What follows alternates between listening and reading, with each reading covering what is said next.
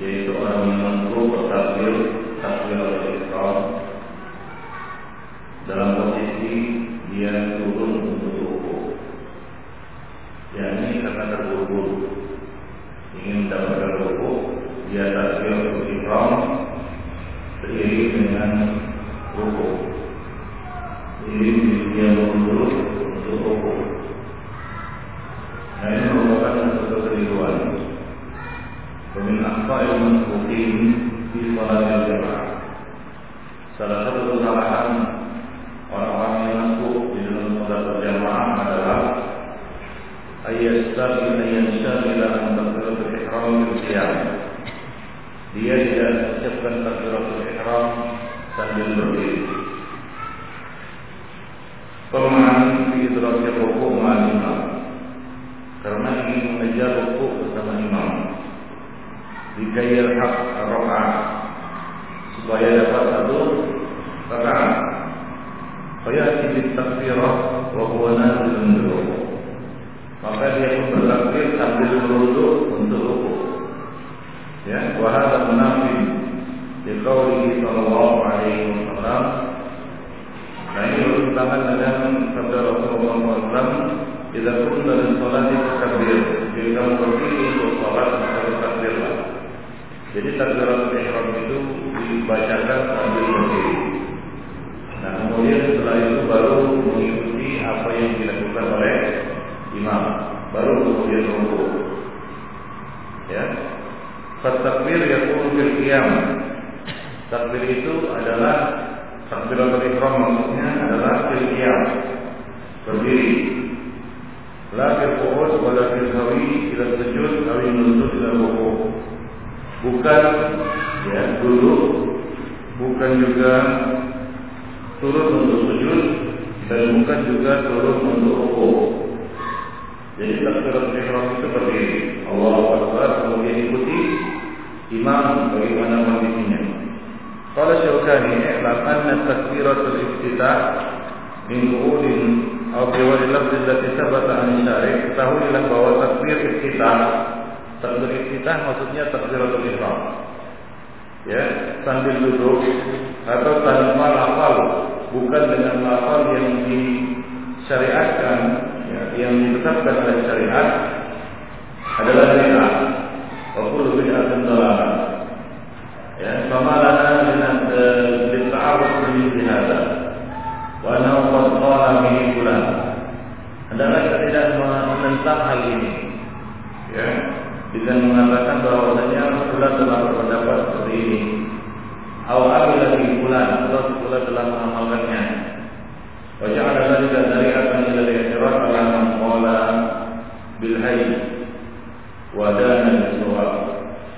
Kemudian jadikan itu sebagai dari'ah, sebagai alasan, sebagai alat untuk menentang ya orang-orang yang berucap dengan al-hayy, dengan wahyu bil haq, atau mengqala bil haq, orang-orang yang mengungkapkan ataupun berpendapat yang benar, wada dan jawab dan mendekati kebenaran. Artinya sebagai kecil, ya tidak boleh kita menentang sunnah di dalam sholat ini dengan alasan seperti misalnya simpulan dalam pendapat seperti ini, atau misalnya mengatakan simpulan telah mengamalkan seperti ini dan jadi. Pokoknya pada jumhur fuqaha ala wujub al-ityan bi takbiratul ihram bil qiyam. Jumhur fuqaha telah menegaskan wajibnya mengucapkan takbiratul ihram itu fil qiyam, sambil berdiri. Qala An-Nawawi mengatakan yajibu an yukabbir al-ihram qa'iman, haitsu yajibu al-qiyam. Diwajibkan bertakbiratul ihram sambil berdiri, yang mana haitsu yajibu al-qiyam, yang mana ia wajib berdiri. Maka terlalu alladhi yusbitu imam rafi'an. Demikian pula makmum yang mendapati imam sedang rukuk, yajibu an tawalla takbiratul ihram bijami huruf kita ini. Ia harus mengucapkan takbiratul ihram dengan seluruh hurufnya itu di hari ini. Allahu Akbar. Janganlah dia Allahu Akbar rukuk.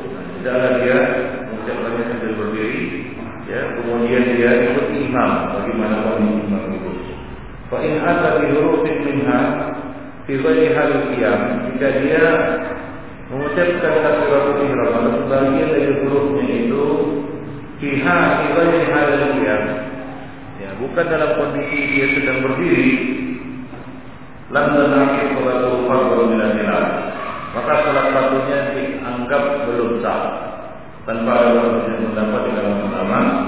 Wa ini qadiha nasran al-hilal. Adapun jika itu salat sunat, maka di sini ada khilaf, ada perbedaan pendapat di kalangan ulama apakah ya salatnya itu sah atau tidak.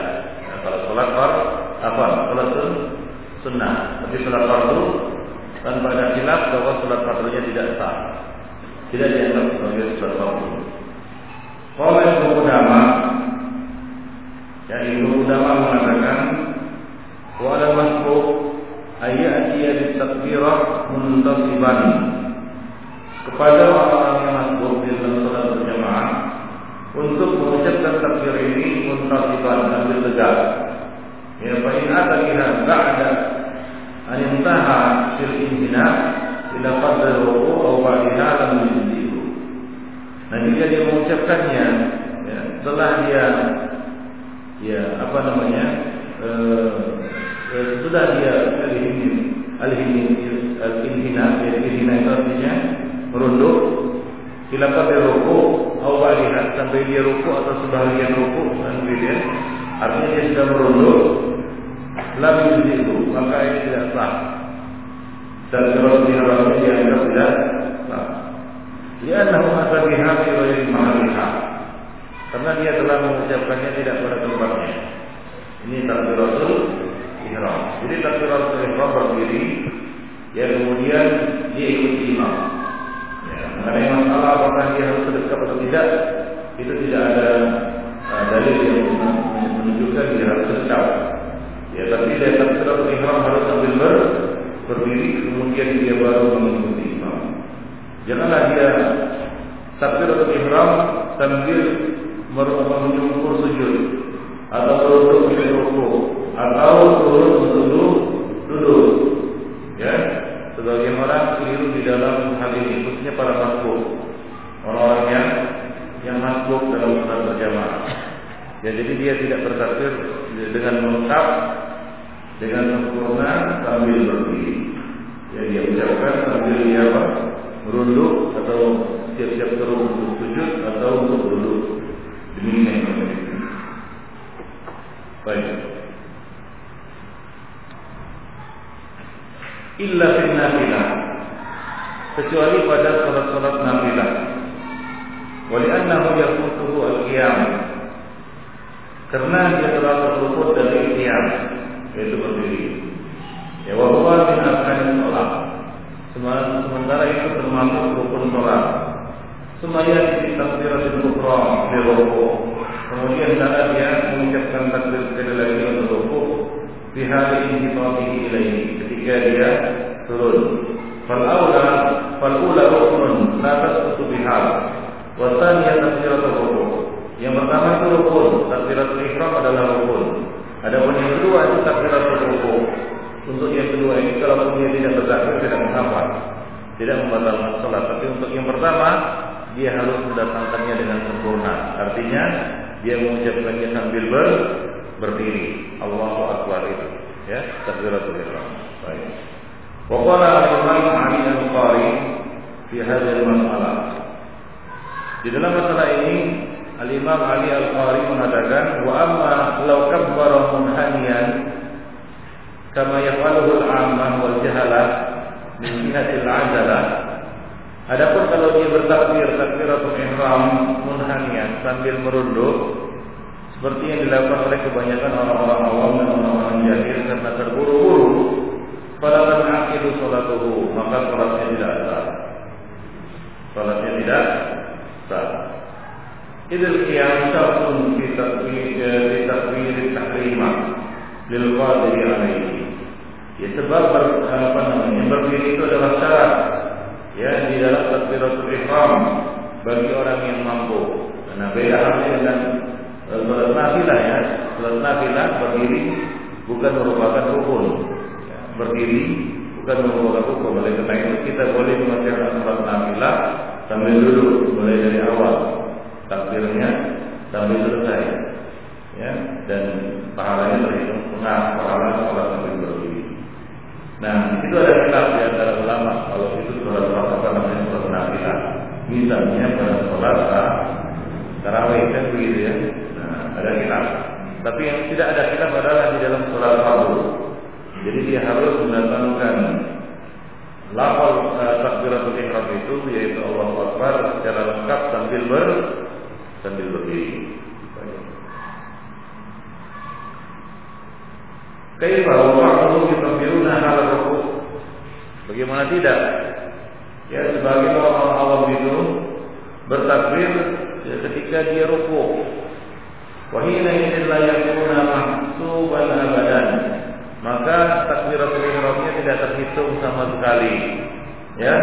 Nah, jika kalau takbiratul tahrim atau iman, maka kalau takbiratul ruku' di ruku' atau tarkiha, sahhat salatu ma'al. Memang kalau dia bertakbir takbiratul ihram sambil berdiri, kemudian dia bertakbir takbir ruku', ketika ruku' kan begitu ya, atau dia meninggalkannya, dia tidak takbir, maka sahhat salatu, sah salatnya. Ya, kalau yang ditinggalkannya itu atau yang tidak dikerjakannya dengan sempurna itu adalah takbir intiqal, yaitu dari berdiri ke ruku', maka ini sahhat salatu. Sebabnya dianggap sah ma'al karahah walaupun ya makruh. Wa nuqul fi hadhihi masalah masail masyhurah, dan penukilan dari para ulama di dalam masalah ini sangat masyhur. Wa fi kutubul mazhab al-masyhurah, dan banyak disebutkan diperinci di dalam buku-buku mazhab. Wa inna ma'arafna tanbihul ghafilin, namun di sini kami ingin mengingatkan orang-orang yang lalai. Walau kata bizakihim minal ulama al-alimin atau masyayikh al-kabirin, walaupun mereka mengklaim diri mereka adalah ulama ya, yang alim atau masyayikh yang sempurna. Baik, artinya apa? Ya, walaupun yang melakukan itu adalah seorang alim, ya, tidak perlu juga ditiru ya, dalam kondisi seperti ini, yaitu bertakbir takbiratul ihram tidak sambil berdiri. Waktu ila Syekh bin Baz, Syekh bin Baz pernah ditanya, idza hafadha ma'mum ila shalah wa imam raqi', apabila makmum hadir untuk salat, wal imam raqi', sementara imam sudah ruku', hal yukabbir takbiratul iftitah atau yukabbir wa yarka', apakah dia perlu bertakbir takbiratul ihram, takbir iftitah, atau yang yukabbir wa yarka', dia bertakbir dan ruku'? Fa'ajab, maka beliau menjawab, al-awla wal ahwat ayyukabbir takbiratain. Yang lebih utama, yang lebih selamat adalah dia bertakbir dua kali takbir. Yang pertama takbiratul ihram, Allahu Akbar, wa hiya rukun, dan ini merupakan rukun, ya, walau la ayat yadina wa huwa qa'imun, yang harus dilakukannya, yang harus diucapkannya sambil berdiri. Wa tsaniyah takbiratul ruku'. Nah, yang kedua takbir ruku', yaitu takbir intiqal, wa yadina hawihi ila ruku'. Dan ini dibaca atau diucapkan ketika dia turun untuk ruku', merunduk untuk ruku'. Fa in khafa raka'ah, namun jika dia takut terluput, ya, raka'ah atau raka'ah bersama imam, ajza'at takbiratul ihram ila akhir ulama, maka cukup baginya takbiratul ihram lalu ruku', walaupun dia tidak bertakbir takbir yang kedua. Paham? Nah, li'annahuma ibadatani izdam ada rukun wahid. Karena dua perkara ini adalah ibadah. Takbir ihram, takbiratul ihram dengan takbiratul intiqal adalah dua-duanya adalah ibadah yang bertemu dalam satu waktu. Fa'ajzat al-ukhra al-ukhra, maka cukup dilakukan yang wajib dan tidak perlu yang apa namanya, yang sunnah, yang tidak wajib, yaitu takbir intiqal. Wa tajzi'u hadhihi raka'ah inda aqdal ulama, dan rakaat tersebut dianggap sah dan terhitung satu rakaat yang menurut kebanyakan mayoritas ulama. Wa sawah jama'atun min ulama al-aqdamin kal-Zuhri wa Musayyib wal Auza'i wa Malik. Jumlah ulama-ulama terdahulu seperti Zuhri, Sa'id bin Musayyib, dan Auza'i dan Imam Malik bahwa takbiratul wahidah min hadhihi al-alat ini, bahwa sekali takbir, yaitu satu kali takbir saja, yaitu takbir apa? Takbiratul ihram.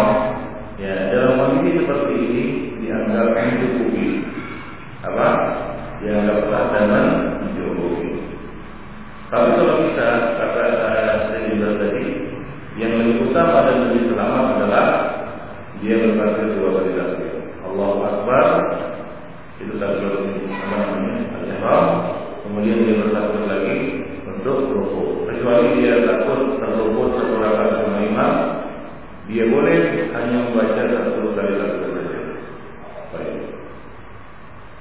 Waladaki yang yaf'aluhu al-musallin min wada'i yadi al-yumna 'ala al-yusra ba'da takbiratul ihram wa qabla nuzul rukuk. Dan tidak ada hajat juga, tidak perlu maksudnya, ya, untuk melakukan seperti yang dilakukan oleh sebagian orang yang sholat, yaitu meletakkan tangan kanan di atas tangan kiri setelah takbiratul ihram sebelum turun untuk rukuk. Ini wajib yadain hadal qiraah. Karena meletakkan tangan ini adalah untuk kalau kita membaca, ya, wala qiraah hadal hal. Dan dalam kondisi ini tidak ada qiraah, ya, maka tidak perlu apa? Sedekah maksudnya, ya, tidak perlu sedekah. Jadi ya takbiratul ihram sambil berdiri, Allahu Akbar, kemudian bagaimana imamnya lagi rukuk, dia takbir sekali lagi, itu yang terbaik. Tapi kalau tidak, ya cukup itu saja sudah mencukupi, ya, tidak perlu dia takbir yang kedua, atau ya cukup baginya takbir yang pertama tadi. Nah, ini yang penting. Alhamdulillah ayat ini. Jadi kaitannya sudah mengerti, ya. Jadi dia bertakbir, takbiratul ihram itu harus diucapkan dengan sempurna sambil berdiri. Nah, kalau dia mengucapkannya sambil dia turun untuk rukuk atau untuk sujud atau untuk duduk, maka takbiratul ihramnya tidak sah. Ya, dan tidak sahnya takbiratul ihram menyebabkan tidak sahnya salat tersebut. Artinya harus diulang. Nah, demikian. Ya, jadi karena itu adalah rukun. Rukun itu apabila ditinggalkan maka membatalkan salat, ya, merusak salat. Kalau ditinggalkan dia merusak. Nah, yang kedua adalah dia tidak perlu sedekap. Karena sedekap itu untuk membaca. Nah, pada kondisi ini tidak ada bacaan, ya, bahkan dia tidak sempat membaca Al-Fatihah, ya, iftitahnya tidak sempat dia baca, ya kan? Maka tidak perlu sedekah, itu dia ngomong. Dan sebagaimana ada juga kita lihat seperti itu, ya, Allahu Akbar, sedekah dia kan, Allahu Akbar, turun lagi untuk rukuk. Sedekahnya tidak perlu, ya, sedekahnya tidak perlu. Ladanya tidak ada keharusan untuk melakukannya, tidak ada dorongan untuk melakukannya. Yang berikutnya, ini Ihram al-Masbuq bi du'a al-Ketika wa ta'akhuruhu an-nuruqi bi salat al-jamaah. Masbuq ini masih kesalahan orang yang masbuq. Masbuq itu membaca doa Ketika hingga terlambat ikut sholat berjamaah, ya, terlambat ikut sholat berjamaah, artinya ikut mengikuti imam dalam sholat berjamaah. Jadi dia Allahu Akbar ikut membaca doa Ketika, sementara imam sudah apa? Sudah rukuk. Nah, sementara dia masih membaca doa Ketika sampai imam mau tegak kembali, dia baru bertakbir untuk rukuk, hingga dia tidak dapat rukuk bersama imam. Nah, ini adalah kesalahan. Di antara kesalahan sebagian orang-orang yang masuk adalah sibuk membaca doa istiftah. Ya, wa tu'maninah fihi. Dia tu'maninah sampai membacanya. Ya. Kalau dia baca wajah gitu ya. Atau dia baca Allahumma barik atau apapun yang dibacanya, dia sibuk membaca itu hingga dia terluput ikut bersama imam. Waktu isti'adzah dan basmalah, habis itu dia sibuk membaca isti'adzah dan basmalah. Kama yakadu yasta'inna illa wa imam mawaqi' awal ibn ruku. Dan dia belum selesai dari itu melainkan imam sudah ruku atau mendekati ruku. Ya, nah ini adalah satu kesalahan. Ini adalah satu kesalahan. Apalagi Ibnu Jauzi mengatakan, wa minal muwaswisin man tasihhu lahu takbirah khalfal imam. Di antara orang-orang yang tertimpa penyakit waswas adalah man tasihhu lahu takbirah khalfal imam. Yang dia bertakbir takbiratul ihram bersama imam di belakang imam. Pokok pagi dalam rakaat yasir. Sementara yang tersisa dari rakaat itu tidak sedikit. Lalu dia bagaimana? Wayasta'in. Dia sibuk membaca doa istiftah, lalu beristi'adzah. Fayarfa'u imam. Ya, lalu imam rukuk. Nah ini mungkin dalam salat dia. Ya Allahu Akbar, dia tahu dia terlambat. Ya, tidak dia baca yang penting, yang wajib yaitu surat Al-Fatihah, namun dia sibuk membaca doa istiftah. Hingga begitu alhamdulillah imam ruku. Nah, seharusnya dia tidak perlu lagi membaca doa istiftah. Langsung saja dia baca apa? Al-Fatihah. Karena salat dalam yaqra' bi Fatihatil kitab. Ya. Tidak ada salat bagi orang yang tidak membaca Al-Fatihah. Surat Al-Fatihah di dalam salat. Ya. Nah, kalau dia tahu dia terlambat, Masbuq, ya, dia baru bertakbir setelah imam agak lama bertakbir. Ya. Dia tahu bahwa dia tinggal tersisa sedikit. Ya. Tinggal tersisa sedikit ya baginya untuk membaca. Lalu apa yang dilakukan ketika dia takbir, takbiratul ihram, dia sibuk membaca doa istiftah. Lalu membaca isti'adzah. Ya, kemudian baru baca basmalah. Kemudian dia mulai masuk membaca surat Al-Fatihah. Alhamdulillahirabbil alamin. Belum lagi alhamdulillah, yang masih sudah takbir imam, ruku. Ya. Nah, tidak sempat lagi membaca surat Al-Fatihah. Nah, dalam kondisi seperti ini dia langsung membaca surat Al-Fatihah. Ya, kalau dia sempat membaca isti'adzah, dia baca isti'adzah. Kalau tidak, maka dia cukup membaca kadar surat Al-Fatihah, yaitu Alhamdulillahirabbil alamin.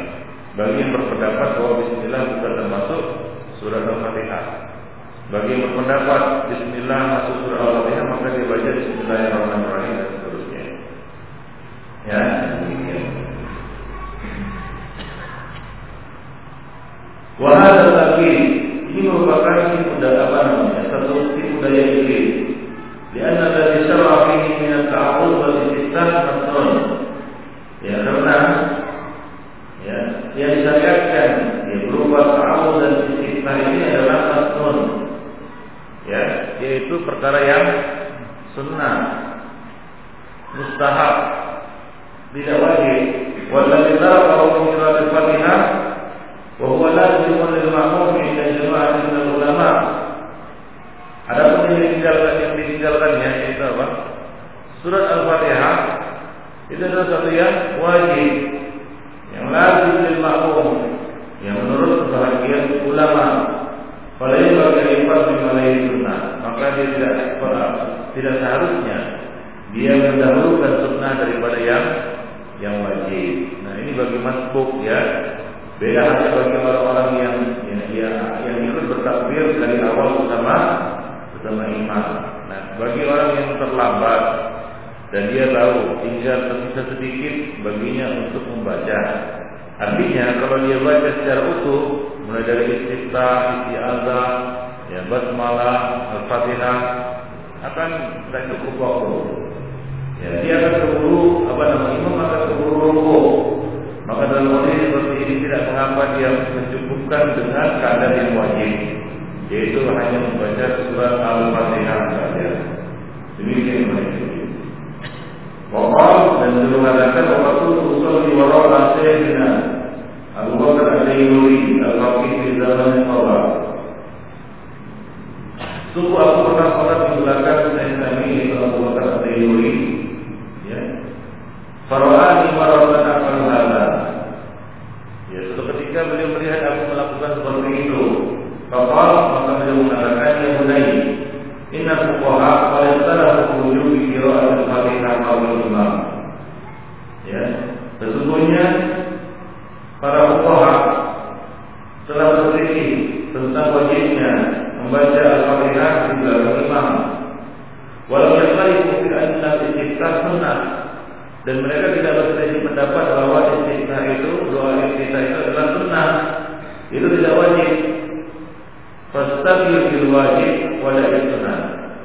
Sibukkanlah diri dengan perkara yang wajib dan tinggalkan dulu yang sunnah. Nah, demikian ini adalah ada satu kaidah, ya, yaitu mendahulukan sesuatu yang wajib daripada yang sunnah. Nah, bagi orang ada yang tidak bisa menempatkan hal ini, yaitu jika kondisi ini berlaku jika bertabrakan antara dua perkara dalam satu waktu. Ya, satu wajib, yang satu sunnah. Maka mana yang lebih didahulukan? Yang wajib. Ya, dan dikorbankan yang sunnah. Korbankan yang sunnah. Misalnya begini, sebagai contoh ya, imam sehabis sholat menyampaikan taklim. Ya, menyampaikan apa? Taklim. Menyampaikan ilmu. Ya, maka dalam kondisi ini ada dua amalan yang bertabrakan dalam satu waktu, antara mengerjakan sholat sunnah rawatib atau mendengarkan taklim. Mana yang lebih dipilih? Mengerjakan sholat sunnah rawatib atau mendengarkan ilmu? Mendengarkan ilmu. Kenapa? Karena sholat sunnah rawatib itu sunnah, menuntut ilmu, mendengarkan ilmu itu wajib. Menuntut ilmu itu wajib, maka didahulukan yang wajib daripada yang sunnah. Apalagi sunnah di sini waktunya lapang, artinya dia bisa dikerjakan di waktu yang lain. Nah, demikian yang ini. Nah, demikian juga di dalam bab ini, kalau bertabrakan antara dua amalan, yang satu sunnah yang satu wajib, maka dikorbankanlah yang sunnah dan dikerjakan yang wajib. Wamin akhwatihim, di antara kesalahan mereka juga adalah at-ta'akhur an-nuhur fi salat jamaah, terlambat untuk ikut dalam salat berjamaah. Jika kana imam fi ghairi qiyam aw ruku', apabila imam tidak sedang berdiri atau ruku'. Nah, sebagian orang dia lihat imam sudah i'tidal, atau imam sudah sujud, atau duduk di antara dua sujud, maka dia nunggulah imam berdiri gitu ya. Tunggu dulu lah. Yang sering ini pada proses awal. Proses awal kan capek kan gitu ya. Turun naik lagi kan gitu ya. Nah, sebagian orang apa yang dilakukannya? Berdiri dia, nunggu imam selesai tasawuf awal, nunggu berdiri baru dia ikut bersama imam. Kan begitu. Kadang-kadang kita juga malas kan gitu ya. Kita menunggu imam berdiri. Waktu itu imam sudah kita salat awal mungkin kan. Kita berdiri nunggu. Nah, sudah berdiri dia baru kita ikut masuk salat bersama imam. Kan begitu.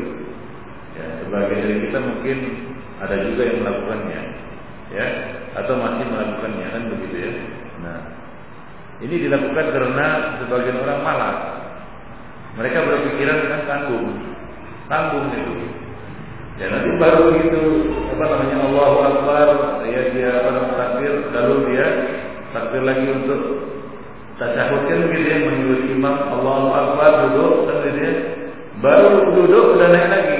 Gimana udah naik kan begitu ya. Nah, sebagian orang berpikir naik tanggung ini. Tunggu saja imam di atas kan gitu. Dekat ya. Baik, kan seperti itu. Baik. Wa intizar qiyamul imam hatta yantahika bihi dan menunggu berdirinya imam hingga dia ikut bersama imam. Wa yaqutu fi hadhihi al-halah fadlu sujud al-warid fi hadhihi al-ahadits. Ya. Maka terluputlah dia dari apa? Keutamaan sujud. Keutamaan tasyahud kan begitu ya. Keutamaan dulu dia ada sujud kan ada doa-doa, apalagi sujud kan begitu ya. Apa kata Nabi? Kondisi yang paling dekat antara hamba dengan Rabbnya adalah kondisi waktu dia sujud. Ya, maka ketika dia sujud, imamnya sujud, dia menunggu imam berdiri. Nah, terluputlah dia dari apa? Dari keutamaan sujud. Ditambah lagi dia menyelidiki sabda Rasulullah sallallahu alaihi wasallam. Apa kata Nabi? Idza sami'tum al-iqamah fafshu ila shalah. Jika kamu mendengar iqamat, maka berjalanlah dengan tenang menuju salat. Alaikum bisakinati wal waqar. Hendaklah engkau tetap sakinah, ya tetap tenang dan tidak terburu-buru. Wala tusri'u, jangan terburu-buru. Fa ma adraktum fasallu. Apa yang kamu dapati ikuti. Wa ma fatakum fa'timu. Apa yang terluput maka sempurnakanlah. Jadi apa kata Masbuq fasallu? Apa yang kamu dapati maka salatlah. Ya, jadi maksudnya adalah bagaimana kondisi imam, begitulah kita mengikuti setelah takbiratul ihram. Setelah takbiratul ihram, maka kita ikuti imam kondisinya bagaimana. Kalau dia sedang rukuk, kita rukuk. Kalau dia sedang i'tidal, kita i'tidal. Kalau dia sedang sujud, kita sujud. Kalau dia sedang duduk, kita duduk. Kalau dia sedang tasyahud, kita ikut tasyahud. Itu maksudnya. Qala al-Hafiz Ibnu Hajar al-Asqalani wa istadalla bihi ayatan ala istihbab ad-dukhul ma'al imam fi ayyi halatin wujida 'alaiha. Hadis ini dijadikan dalil juga dianjurkannya untuk masuk bersama imam dalam kondisi bagaimanapun imam itu didapati. Ya. Wa fihi haditsun akhar minhu. Ada hadis yang lebih jelas lagi daripada hadis tersebut. Hadis yang diriwayatkan oleh Ibnu Abi Syaibah dari seorang laki-laki dari kalangan Ansar secara marfu. Ya. Nabi mengatakan, "Man wajadani rafi'an aw qa'iman aw sajidan falyakum ma'i ala halati allati ana 'alaiha." Nabi mengatakan, barang siapa yang mendapatiku ya rukuk atau berdiri ya atau sujud, maka hendaklah dia ikut bersamaku dalam kondisiku tersebut, dalam kondisi yang aku sedang lakukan. Kalau aku sedang melakukan sujud, maka sujudlah dia, itu maksudnya. Kalau aku sedang melakukan rukuk, maka rukuklah dia. Jadi dia harus ikut bersama imamnya. Ya, wa Abi Bakar radhiyallahu anhu annahu intaha ila Nabi sallallahu alaihi wasallam. Abu Bakar pernah ya ikut salat bersama Nabi. Ya, dan dia sampai kepada Nabi, itu bergabung salat bersama Nabi wa rafi'un. Ya, sementara Nabi sudah rukuk, faraka'a qabla an yasila ila shalah. Lalu dia rukuk sebelum sampai ke salat. Jadi dia takbir Allahu Akbar, ya kan? Nah, dia rukuk. Nah, dia rukuk sebelum sampai ke salat. Kata kalau dari Nabi sallallahu alaihi wasallam, maka disampaikanlah hal itu kepada Nabi sallallahu alaihi wasallam, maka dia mengatakan zadaqallahu jarfan wa la ta'ala. Semoga Allah menambah semangat beribadah, ya, mengejar salat berjamaah, wala ta'ala, namun jangan ulangi. Yaitu jangan ulangi terburu-buru mendatangi salat. Wa hadza hadis ayat di dalam hadis ini juga terdapat faedah istihbab muwafaqatul dakhil lil imam ala ayyi halin wa bidawaiha. Dianjurkannya ya muwafaqatul dakhil lil imam, orang yang masuk mengikuti kondisi imam. Ya. Ala ayyi halin wajadahu alaiha, bagaimanapun kondisi yang dia temukan pada imamnya. Jika dia masuk dalam salat berjamaah bersama imam dalam kondisi imam sedang rukuk, maka dia rukuk. Kalau sedang sujud, dia sujud. Kalau sedang duduk, maka dia duduk. Nah, demikian yang paling penting. Rahimani wa rahimakumullah. Baik. Wa min aqaihim, dan di antara kesalahan mereka juga adalah idza lam yajid furjatan fi shaf aw makanan fihi qama bi jazbi rajulin min as-saff al-akhir. Jika ia tidak mendapatkan celah di dalam shaf atau tempat di dalam shaf, maka apa yang dilakukannya? Qama bi jazbi rajulin min as-saff al-akhir. Dia tarik seseorang dari shaf yang terakhir, dari shaf yang paling belakang, ditarik ke belakang. Dia sufahamu agar bersaf bersamanya. Ini sering di sebagian masjid, ya, masih banyak orang-orang yang mengamalkan seperti ini. Ditarik ke belakang, kan begitu ya. Kadang-kadang yang ditarik ke belakang itu yang di belakang imam, yang di belakang imam, yang seharusnya apa? Dia berkewajiban menggantikan imam jika ada sesuatu yang menghalangi imam. Nah, justru dia yang ditarik. Nabi mengatakan dia lihat ulul duha wal ahlam. Hendaklah di belakangku itu adalah orang-orang yang ulul duha wal ahlam, orang-orang yang alim dan terpandang. Yang alim ulama, orang-orang terpandang di belakang imam. Nah, kalau mereka yang ditarik, ini bagaimana? Akan rusaklah shaf di depan. Apalagi yang ditarik di belakang imam, bukan di. Baik. Nah, ini tidak ada dalil ini. Wal ahaditsul waridah fi dzalika ghairu sahihah. Hadis-hadis yang berbicara tentang itu atau yang menjelaskan tentang itu tidak sahih. Ya, tidak sahih. Fabaqiya hadzal amal tasri'an biduni nafsin sahih. Maka begitulah amal ini dilakukan oleh manusia, oleh kaum muslimin tanpa nafs yang sahih, tanpa ada dalil yang sahih. Ya, dilakukan oleh orang-orang tanpa ada dalilnya. Ya begitu saja, dengan alasan untuk bersaf bersamanya. Jadi dia tarik. Hadis-hadis yang berbicara tentang ini tadi tidak ada yang sahih. Wahada la yajuz. Nah, ini tidak boleh dilakukan. Bal wajib ayat dhamma ila asfar ila amkan. Bahkan yang wajib baginya adalah dia bergabung bersama saf jika masih memungkinkan, jika masih ada celah. Wa illa fawahdahu. Jika tidak ada celah, maka jangan paksakan. Ya, hendaklah dia bersaf sendiri di belakang, walaupun sampai selesai.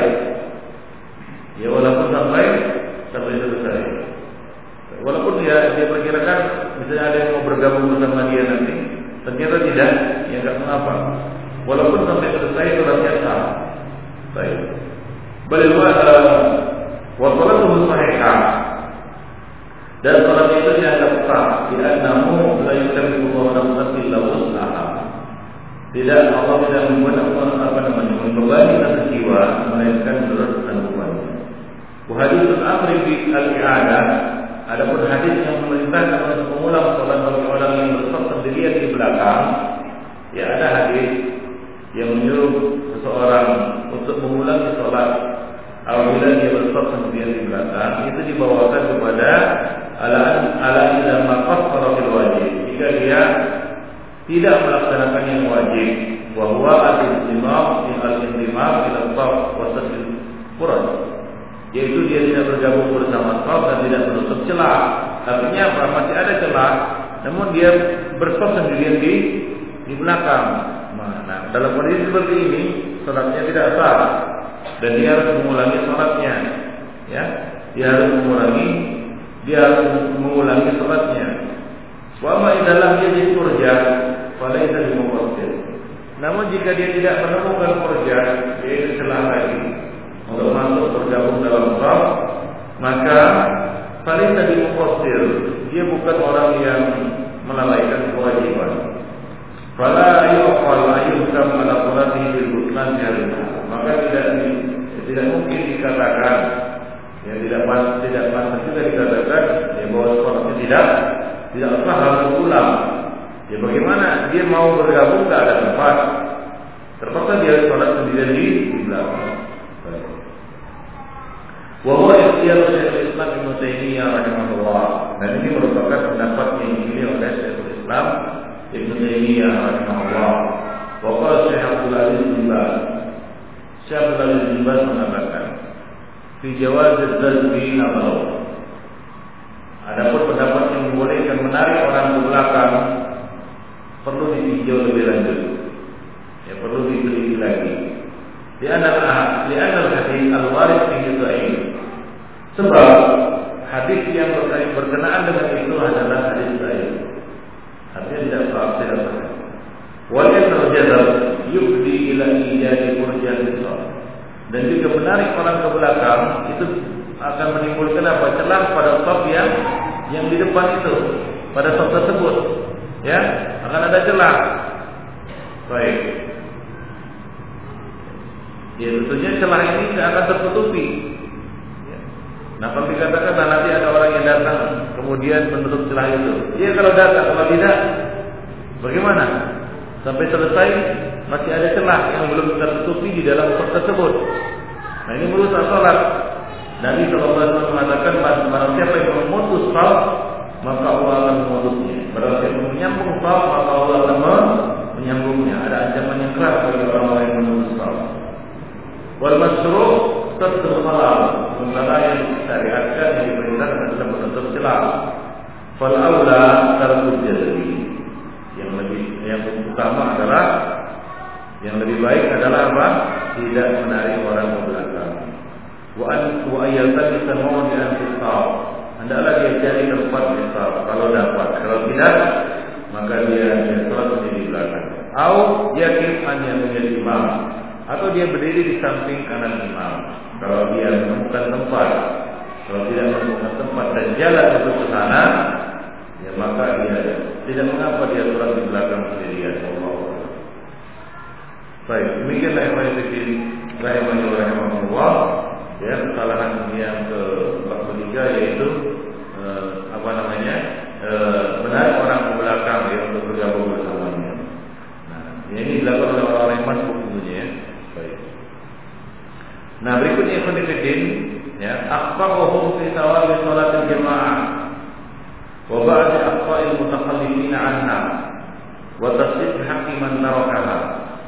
Kesalahan di dalam menyikapi pahala salat berjamaah. Ya, sebagian orang beranggapan bahwa salat berjamaah itu pahalanya 27 atau 25 kali lipat salat sendirian. Lalu mereka mengatakan, saya tidak perlu 27 kali lipat itu. Saya tidak perlu 25 kali lipat itu. Satu kali lipat saja tidak apa-apa. Lalu dia salat sendiri di rumah. Nah, ini salah. Ini anggapan yang keliru. Baik. Wa ba'di aqfa'il mutakhallifin anha, dan kesalahan orang-orang yang terlambat dan tidak ikut salat berjamaah. Wa tasdid haqqi man taraka, dan ancaman keras terhadap orang-orang yang meninggalkan salat berjamaah. Baik. Ikhwan fillah, berkaitan dengan bab ini, ya tentunya salat berjamaah di masjid bagi orang yang tidak punya uzur adalah wajib hukumnya. Nabi mengatakan, "Man sami'a tidak pada wajibku pada salat dalam bilamin udhri." Barang siapa yang mendengar suara azan namun dia tidak mendatanginya, maka tidak ada salat baginya kecuali karena uzur. Ya. Nah, tentunya yang menjadi salat masjid itu dibangun untuk salat berjamaah, salat fardu berjamaah. Sebab salat sunat itu dikerjakan di rumah. Yang dikerjakan di masjid dari salat-salat yang diwajibkan oleh Allah adalah salat salat fardu 5 waktu sehari semalam berjamaah. Untuk itulah masjid didirikan untuk sholat, yaitu sholat fardu berjamaah. Kalaulah sholat fardu ini tidak wajib dikerjakan di masjid, itu boleh saja di rumah, ya tentu tidak ada faedah, tidak ada tidak ada tuntutan dan tidak ada kebutuhan untuk membangun masjid. Ya, itu tentu saja masjid. Tidak perlu ada sholatnya begitu ya. Kenapa? Tidak wajib sholat berjamaah. Artinya apa enggak wajib? Kalau dikatakan enggak wajib, artinya ya, menurut fikih, menurut keterangan fikih ataupun definisi fikih, ya, amalan yang tidak wajib itu ya kemungkinan mubah atau mustahab. Mubah enggak mungkin, mustahab. Nah, mustahab itu menurut ulama-ulama fikih definisinya adalah dikerjakan berpahala, tidak dikerjakan tidak berdosa, tidak tercela. Nah, kalau kita tidak kerjakan itu tidak tercela. Kalau bagi yang berpendapat tidak wajib ya salat berjamaah di masjid, maka jangan dia ributkan ya, masjid kosong dan tidak berpenghuni. Bahkan ditutup saja masjid. Enggak tutup masjid kan begitu ya. Nah, orang ribut, kenapa ditutup masjid? Ya enggak wajib salat berjamaah. Pasti mereka protes. Coba bilang kan begitu. Nah, ada sebagian orang yang memegang pendapat itu. Tapi ketika disodorkan kepadanya konsekuensi ini, marah dia. Kenapa dikunci masjid? Ya kan enggak apa-apa salat di rumah. Salat sendiri di rumah kan enggak berdosa. Ya, enggak berdosa. Dikerjakan berpahala, walaupun dapat satu pahala. Maka kita akan menerima ya, konsekuensi seperti ini. Ya, jadi itu salah satu dalil yang menunjukkan bahwa salat berjamaah, ya, salat lima waktu, ya, hari malam berjamaah di masjid itu hukumnya apa? Wajib. Demikian. Nah, di dalam pasal ini ada beberapa bab, ada beberapa pokok bahasan. Yang pertama, thawabus salat di Baitul Maqdis. Ya, pahala salat di Baitul Maqdis. Ada yang beranggap berapa kali lipat pahala salat di Baitul Maqdis dari salat di tempat lain. Kalau salat di Masjidil Haram berapa? 100.000 kali lipat. Kalau di Masjid Nabawi 1000 kali lipat. Kalau di Baitul Maqdis 250 kali lipat. Sebagai orang yang beranggapan 500 kali lipat. Namun yang sahih adalah 250 kali lipat. Allah. Nanti akan dijelaskan. Kemudian salat berjamaah di ghairi masjid, mengerjakan salat jemaah di bukan masjid, di tempat yang bukan masjid. Ya, di kantor misalnya. Ya. Padahal ada masjid. Masjid ada, tapi mereka membuat mushola, ya, tempat salat di kantor atau di kedai atau di rumah, sementara masjid ada. Kemudian salat berjamaah tsaniyah, mengerjakan jemaah kedua di satu masjid. Wa ta'addudul jamaah fil masjidil wahid. Ya, wal anafa 'an shalah khalfal mukhalif fil mazhab, dan menolak salat di belakang orang yang berbeda mazhab. Nah, kalau bukan alirannya dia tidak mau salat. Ya, dia tunggu sampai selesai baru dia salat sendiri sama rombongannya. Ya, ini salat ini akan dibahas pada pasal yang ketiga, pada bab yang ketiga di dalam pasal ini. Ya, membuat jemaah kedua di dalam satu masjid yang ada imam ratibnya. Ini adalah kesalahan yang akan kita bahas nanti. Kemudian yang terakhir adalah masjid istiqamah pada jemaah. Ancaman keras bagi orang-orang yang meninggalkan salat berjamaah. Itulah dia pasal-pasal yang akan dibahas dalam bab ini. Jadi saya mengulangi. Baik. Yang pertama adalah thawabus shalah di Baitul Maqdis. Pahala salat di Baitul Maqdis. Asy-syai' 'inda awal al-musallin bal 'inda ghairi wahid min khawasihim, yang populer di kalangan orang-orang awam, bahkan di kalangan khusus, yaitu para kaum terpelajar. Anna salat di Baitul Maqdis khamsami'at salat. Bahwa salat di Baitul Maqdis keutamaannya 500 kali lipat. Ini adalah marah Abu Jabir. Dasar mereka adalah riwayat Jabir. Salatul fil Masjidil Haram alf salat. Salat di Masjidil Haram pahalanya 100.000 kali lipat salat di tempat lain. Salat di masjid ini, yaitu Masjid Nabawi, alf salat, ya, pahalanya 100.000 kali lipat pahala salat di tempat lain. Wa fil Baitul Maqdis 500 salat. Ada di Baitul Maqdis 500 kali lipat. Baik. Wa hadzal hadis inda al-Baihaqi fi Syu'ab. Hadis ini diriwayatkan oleh Baihaqi dalam Syu'abul Iman, wal Khatib di dalam Al-Mustafiq wal Mustarid. Wa fihi Ibrahim bin Abi Hayya wa huwa wahid.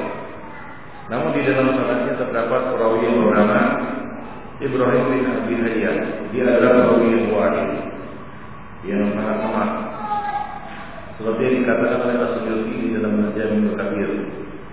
Dan juga hadis yang semakna dengan itu dari Abu Darda dalam Al-Qur'an juga, dan juga diriwayatkan oleh Tabrani di dalam Al-Kabir, Al-Jami' Al-Kabir dan Ibnu Khuzaimah di dalam Sahihnya dan Al-Bazzar dalam Musnadnya, dan dia mengatakan isnaduhu hasan. Dan disebutkan oleh Al-Mundhiri di dalam kitab Tarikh wa Tarikh, dan dia mengatakan kata seperti itulah yang mereka katakan. Wa fasalahu al-Hafiz al-Ba'an-Naji fi Ajalah al-Imla' al-Mutayassirah anna tahsin al-Bazzar laysa hasan. Bahwa penghasanan hadis ini oleh Bazzar tidak bagus dan tidak hasan. Wa anna kalam al-Mundhiri yufiduhu.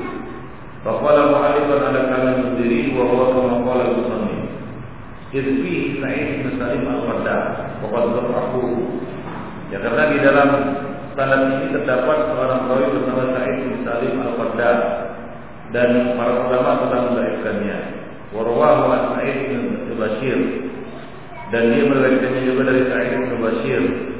Ya, walau tarjuma fi akhir kitab riwayat al-mukhtalaf fihi, dan ya, disebutkan biografinya di akhir kitab, termasuk perawi-perawi yang masih diperselisihkan statusnya. Intinya ikhwan fillah, ya, hadisnya tidak sahih. Hadisnya sahih karena ada perawi-perawi yang tidak layak untuk diterima riwayatnya. Wa sahih al-mahfuz. Adapun kalau pendapat yang sahih, adapun hadis yang sahih dan mahfuz adalah anna salata fil masjidil aqsa ta'dilu 50 wa 200 salat fi ma siwahu. Bahwa salat di Masjidil Aqsa sama dengan 250 kali salat di tempat lain, kecuali masjid Makkah dan Madinah. Kecuali masjid Makkah dan Madinah, yaitu Masjidil Haram dan Masjid Nabawi. Fa inna lahu fadlan alaihi. Utamanya melebihi salat di Baitul Maqdis. Yang diriwayatkan oleh Ibnu Majah, Ahmad dari Jabir bin Abdullah, An-Nabi sallallahu alaihi wasallam qala: "Salatun fi masjidi hadza afdalu min alfi salatin fi ma siwahu illa al-Masjidil Haram." Salat di masjid ini lebih utama sebanyak 1000 kali salat di tempat lainnya. Illa al-Masjidil Haram, kecuali Masjidil Haram. Wa salatun fi Masjidil Haram afdalu min 100,000 salat fi ma siwahu. Ya, dan salat di Masjidil Haram ya lebih utama 100,000 salat, 100,000 kali lipat dari salat di tempat lain. Dan dia dikatakan isnaduhu sahih ala sahih. Sanadnya sahih menurut syarat sahih. Ya, tadi demikian. Baik. Nah, kemudian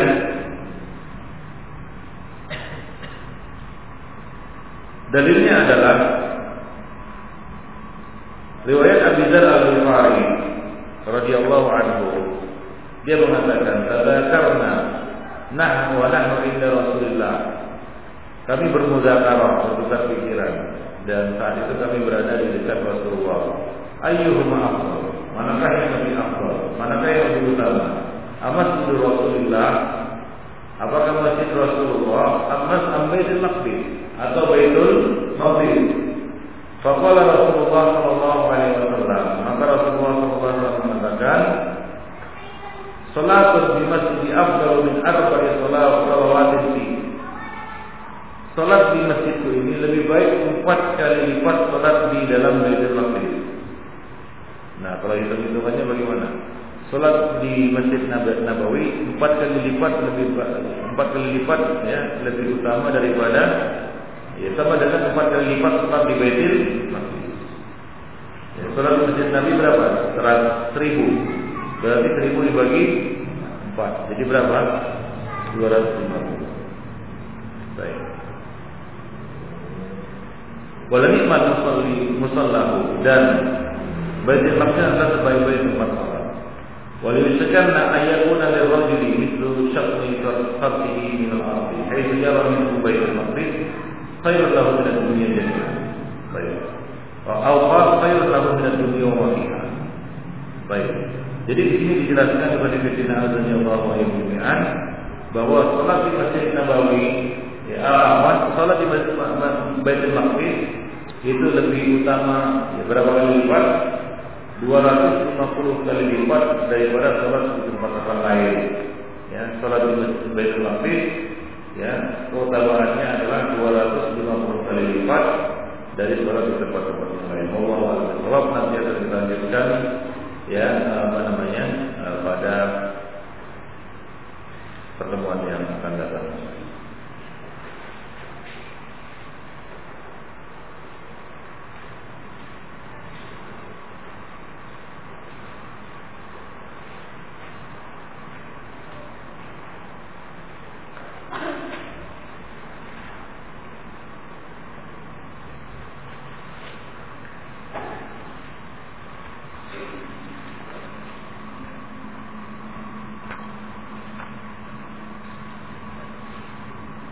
Ya, baik. Bagi yang bertanya,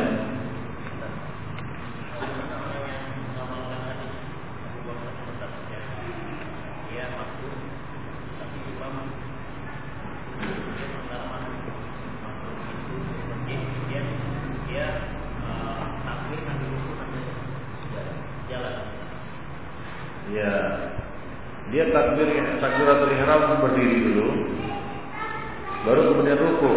Takbir lagi ruku, lalu berjalan sampai ke stop. Nah, demikian. Ya, tadi kita sebutkan. Iya, ya cenderung jalan. Cuma takbiratul ihram harus berdiri. Ya, dia takbiratul ihram harus berdiri.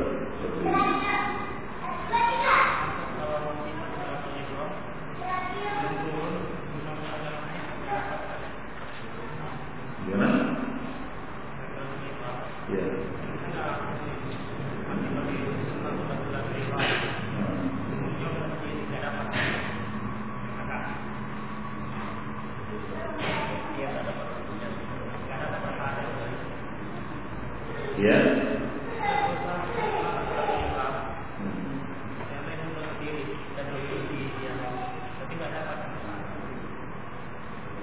Dia nggak dapat. Dia nggak dapat itu. Dia nggak dapat rukun. Itu rukun. Rukun itu rukun. Kalau dia nggak dapat rukun, dia nggak dapat rakaat. Dan dia sama dia Allahu Akbar, ini jalan begitu. Seperti Allahu Akbar dia sujud, nggak dapat kan? Kecuali Allahu Akbar dia sempat rukuk bersama imam.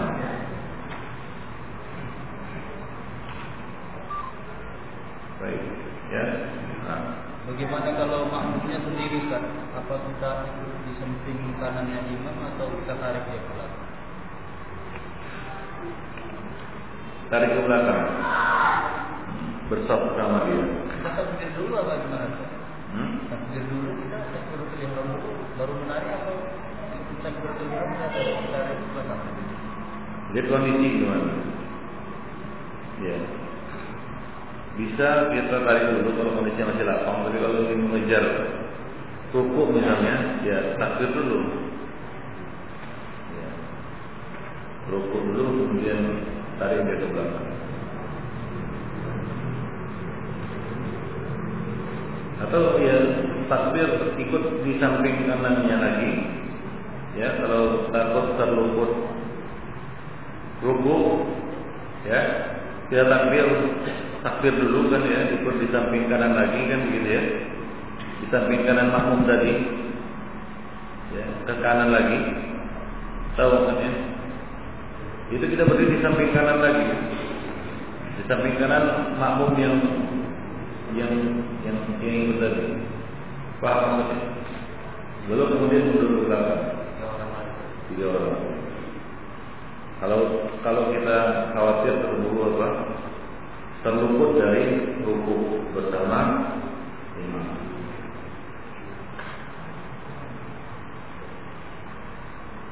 Apa perbedaan Ahmadiyah Lahore dengan Ahmadiyah Qadian? Sama aja ini. Ahmadiyah sama.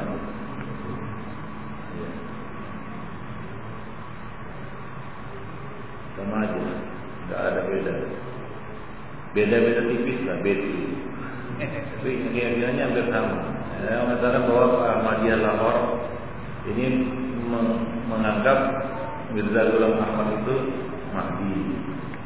Sesat juga, ya, sesat juga. Kalau yang Qadian katanya itu Nabi. Ya mereka sendiri sama seperti Syiah, suka Takiyah. Apa? Takiyah itu berbuat berkamuflase. Perkataan mereka mencela mimpi. Kadang-kadang mereka katakan Mahdi, kadang-kadang mereka katakan Nabi Isa, ya, apa yang turun di akhir zaman, ya, itulah dia Mahdi, kadang-kadang mengatakan Nabi, gitu ya. Nah, ini kita Inggris sebenarnya. Kita orang kafir. Kita lihat sejarahnya, sejarah munculnya aliran sesat, baik di Afrika maupun di Asia Tengah atau Asia Tengah. Ya, betul. Pakistan, India, Bangladesh itu Asia Tengah ya. Betul nggak? Kalau salah bilang Irak. Asia Timur bukan ya. Asia Tengah betul ya. Hah?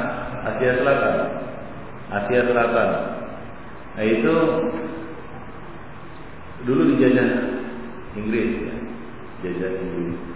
Jadi penjajah ini bawa kerusakan sebenarnya terhadap negeri Islam, baik di Indonesia, kemudian di Asia Selatan tadi, kemudian juga di mana? Di Afrika Utara, Afrika Tengah, pokoknya di negeri-negeri kaum muslimin lah.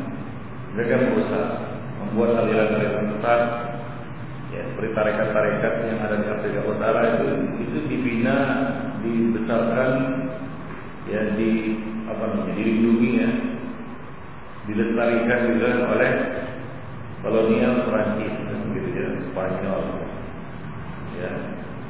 Kemudian di Asia Tengah itu Inggris. Nah Inggris ini yang membuat aliran-aliran seperti ini, ya, aliran seperti ini mereka yang buat. Kemudian aliran yang betul dibuat orang lari darinya, gitu ya. Dibuat supaya orang lari darinya dengan julukan-julukan ya seperti Wahabi kan, gitu ya. Nah, mereka buat ya gerakan-gerakan seperti ini ya untuk melemahkan Islam nantinya. Jadi yang buat ini orang kafir, orang kafir. Nah kemudian juga di Malaysia, di Indonesia, di Malaysia dijajah Inggris kan, gitu ya. Makanya udah Malaysia itu dibuat ke taklid-taklidnya. Indonesia dibuat sebebas-bebasnya oleh Belanda. Nah dibuatlah Siti Jenar apa lah gitu ya, Senok Obronya dan lain sebagainya itu dibuat. Aliran-aliran besar dipelihara, dibuka, diberi ruang, kan sudah diberi ruang dan seterusnya. Nah aliran-aliran yang benar itu diperangi.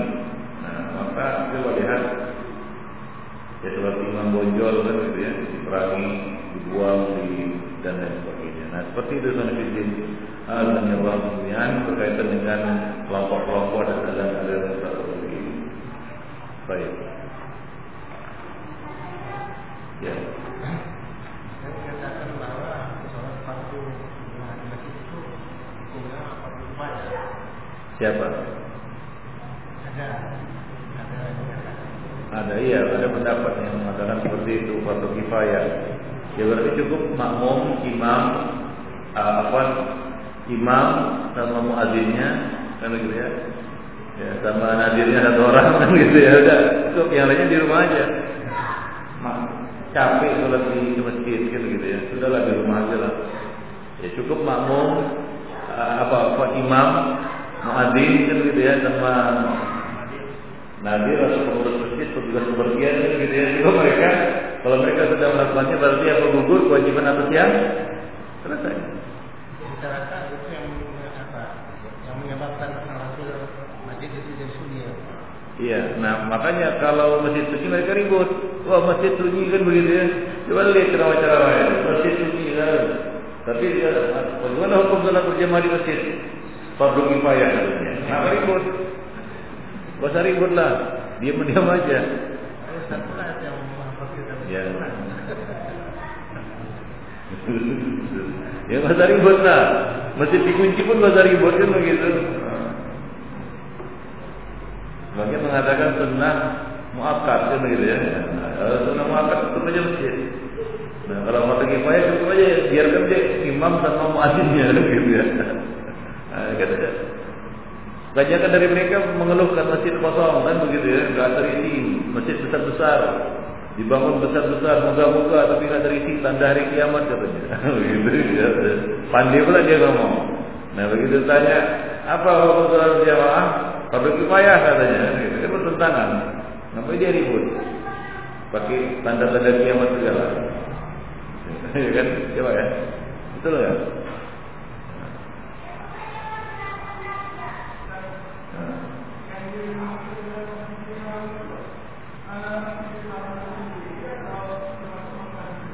Ya nanti dibahas nanti setelah ini bahasannya.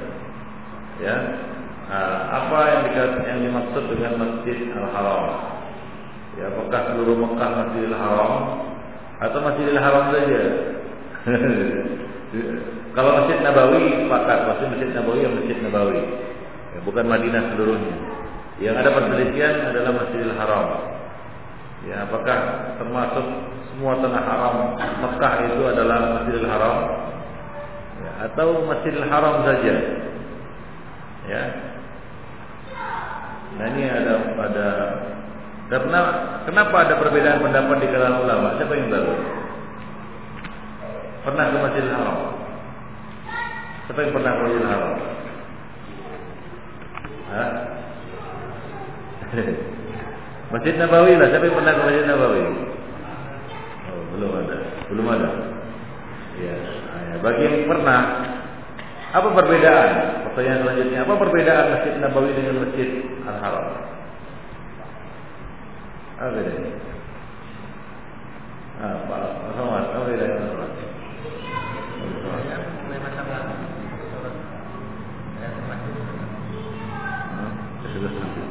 Hah? Tawaf. Oh iya, ada tawaf. Kemudian apa lagi? Safnya melingkar kan begitu ya. Apa lagi?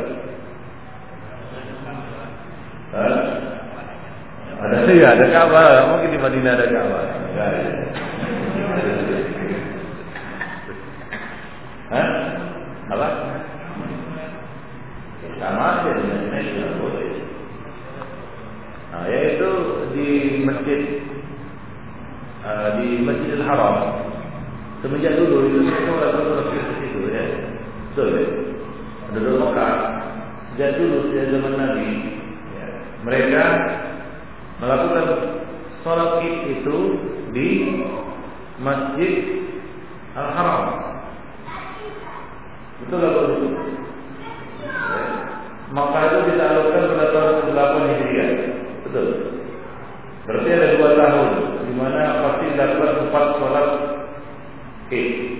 Idul Fitri, Idul Adha, kan begitu ya. Taruhlah 2 kali paling minimal. 2 kali sholat Id. Itu di mana dilakukan di Mekah? Di Masjidil Haram. Di Madinah? Di mana? Lapangan. Karena Masjidil Haram itu dulu dianggap itu lapangan. Tidak ada masjid, bukan masjid.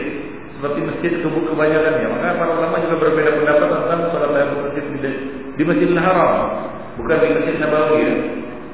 Di Masjidil Haram. Ya, karena Masjidil Haram itu dulu tanpa batas.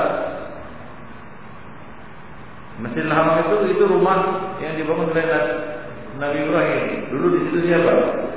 Ismail. Ya, bersama ibunya kan begitu ya. Nah, kemudian Ismail bersama istrinya kan begitu. Itu Ka'bah itu dulu. Ya, Ka'bah itu. Itu pekarangan ada Hijri Ismail kan begitu ya. Nah, itu dulu lapangan, bukan ya sekarang aja udah jadi seperti sekarang ini. Nah, dari itu mereka mengatakan bahwa Masjidil Haram itu ya Mekah. Maka dari itu sholat dimanapun di Masjidil Haram, di Mekah itu terhitung 100.000 kali. Ya, dari situlah ada perbedaan pendapat. Ada yang mengatakan Masjidil Haram adalah masjid yang dibangun sekarang ini. Itu bukan masjid sebenarnya. Ya, maka nggak seperti bentuk-bentuk masjid pada umumnya. Berbeda dengan apa? Masjid Nabawi. Masjid Nabawi ada apa namanya? Ada jejaknya kan begitu ya. Nah, kemudian diperluas. Perluasannya juga masuk dalam Masjid Nabawi. Dulu Madinah itu luasnya ya seluas Masjid Nabawi yang sekarang ini. Dulu ya. Rumah-rumah sahabat itu di sekitar ya sekarang ini di halaman Masjid Nabawi sekarang ini. Dulu jauh berapa 15 abad yang lalu kan gitu ya. Nah, sekarang ini udah diluas sampai berapa hektar itu Masjid Nabawi. Berapa hektar? Luas lah pokoknya. Capek, kelilingnya capek lah pokoknya. Ya kan? Dan nyambung lagi dengan Baqi. Dulu Baqi itu jauh di luar. Kalau kita lihat Masjid Nabawi yang awal kan gitu ya, itu cuma berapa 1.000 mungkin atau 2.000 lah. Ya, luasnya. Luas sekarang kan udah hektaran. Nah dulu di sekitar Masjid Nabawi itu rumah-rumah sahabat, tapi masjidnya sudah diperluas. Ya, nah kita tidak mengapa sholat di daerah yang perluasan itu. Dan itu termasuk Masjid Nabawi ya begitu. Nah, tapi tidak di luar itu. Ya, sepakat bahwa yang di luar itu tidak dikatakan Masjid Nabawi, berbeda dengan Masjidil Haram.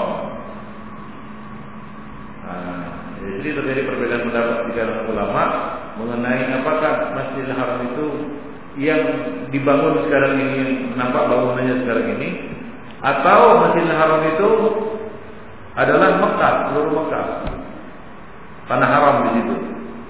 Ya, tanah haram, ada batas-batas tanah haram kan begitu ya. Itulah dia sholat di situ. Ya, karena pada hakikatnya dulu nggak ada batas. Ya dulu Safa Marwah itu nggak ada bangunan, bukan di bangunan, di luar bangunan dulu. Nah sekarang dalam bangunan. Wallahu a'lam bishawab. Ya, dan mereka penduduk Mekah yang dulu itu menganggap itu lapangan, lembah atau dataran yang itu lapangan paling rendah kan begitu ya. Disitulah mereka sholat berkumpul kan begitu. Nah, dulu. Nah sekarang kan sudah dibuat bangunan. Acuannya kan dulu bukan sekarang kan begitu. Nah dulu itu memang lapangan, jadi tidak ada batas bagi pendapat bagian orang. Wallahu a'lam. Nantilah kita bahas itu. Ya. Tuh. Dulu waktu di Mekah sholat di mana tuh? Dekat maktab aja jauh ya. Lumayan jauh. Ada yang di luar tanah haram, etasnya yang di luar tanah haram sih. Kalau nggak ada khilaf, kalau di luar tanah haram berarti nggak dapat fadilah jelas, nggak ada khilaf itu. Tapi kalau masih di tanah haram itu masih ada khilaf.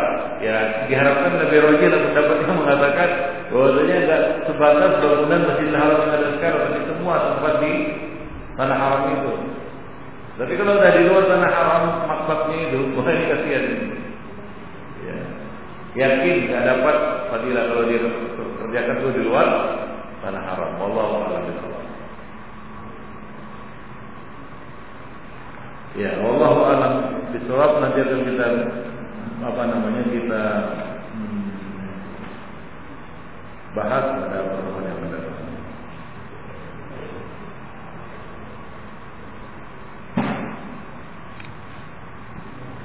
Ada lagi terakhir.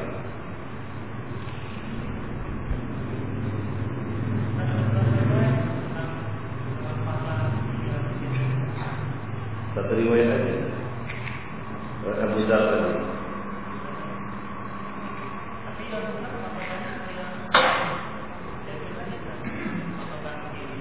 Bukan hadis Jabir tadi yang Masbuq, tidak ada tambahan. Tidak ada disebutkan tentang keutamaan sholat di Masjid Baitul Maqdis. Itu yang sahih. Iya. Ada tambahan itu tidak sahih. Nah, kemudian dalil bagi pendapat kita itu hadis Abu Dzar. Itu. Iya.